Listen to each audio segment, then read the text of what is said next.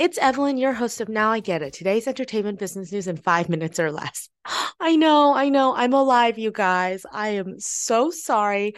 My gosh, I haven't dropped an episode since November 20th, and I am so embarrassed. What can I say? November 20th, Thanksgiving happened, the holidays, work has just been crazy. I know, my real life work. Can you believe? But every day that passed that I didn't drop an episode, I felt so bad and thought I need to drop an episode this week. And today I'm actually going to be talking about an episode I've had on my mind for the past few weeks, which is about how please, please, please, no more 3 hour movies, and that if there are, Avatar must be the only exception.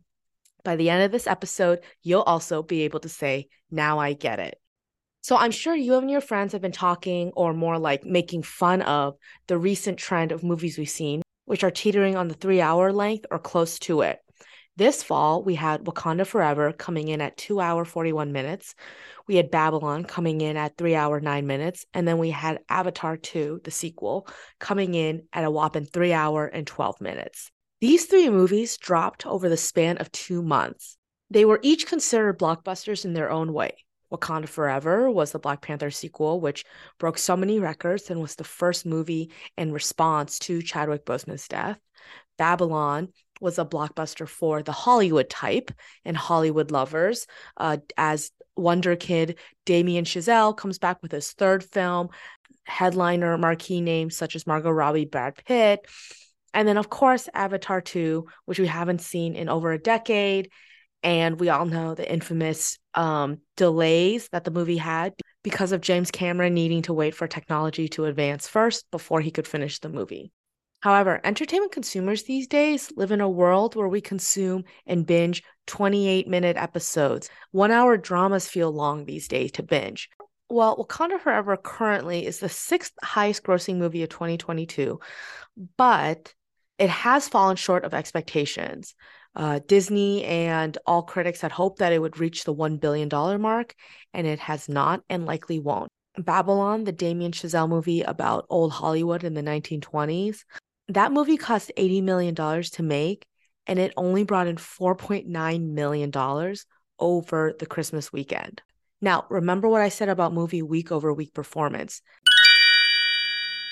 Assuming the number of theaters stays the same, a normal drop in box office from the first weekend to the second is around 40%. A drop of greater 60% indicates a weak future performance. So if Babylon came out at a whopping 4.9 million, it's only down from here, guys. And Avatar is doing pretty well.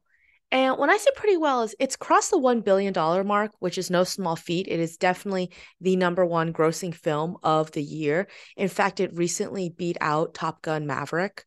However, the caveat to keep in mind is that Avatar: The Way of Water sequel is the most expensive feature film production of all time.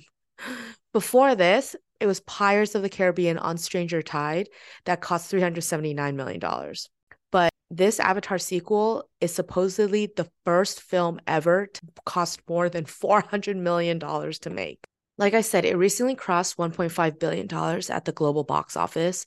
James Cameron has given interviews recently saying at this point he's basically locked into Avatar 3 and 4.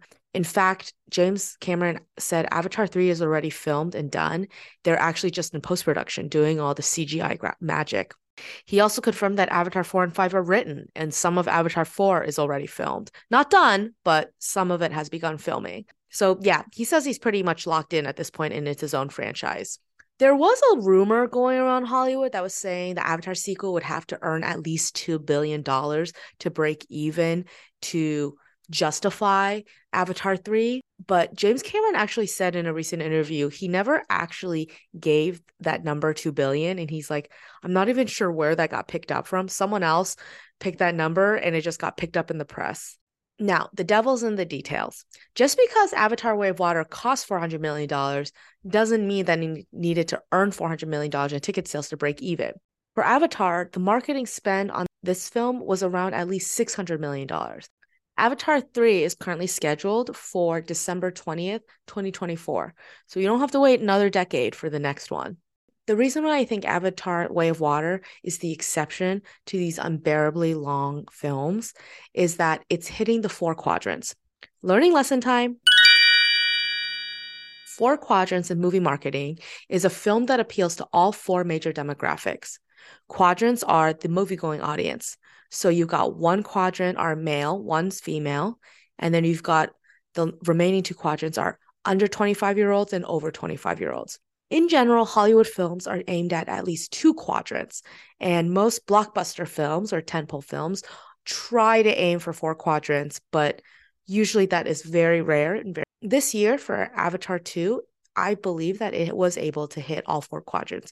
It's pretty family friendly, has a universal storyline and theme. It's not exactly a superhero movie like the Marvel films. It's definitely not a niche industry film like Babylon. Well, since it's been like 4 good weeks since I've dropped an episode, I guess I'll share a little bit of what I've been watching. I've been pretty disappointed in Yellowstone season 5, the mid-season. It just ended last week. I basically felt like the season went nowhere, no progression in the plot. I was really enjoying this reality show on Amazon Prime Video about the Argentina National Football Club. They actually interviewed the football team before they went to Qatar for the World Cup, which is really cool and rewarding to watch, knowing that. Sorry, guys, spoiler alert, Argentina won the World Cup. I also was really enjoying the Santa Clauses on Disney Plus this past holidays. Strange World on Disney Plus was weird and basic to me. And a surprise show I really enjoyed this holiday was Fleischman is in Trouble. I thought it was really, really smart writing. It's very rare to see such an original creative show like that these days. I thought the ending, like literally the last 15 minutes ending of the show was a little bit corny and kind of ruined it for me. But in general, I was very impressed and it was one of the better shows of the year. Not as good as The Bear, but still one of the better shows. And then another surprising show that, I questioned, is this better than the original?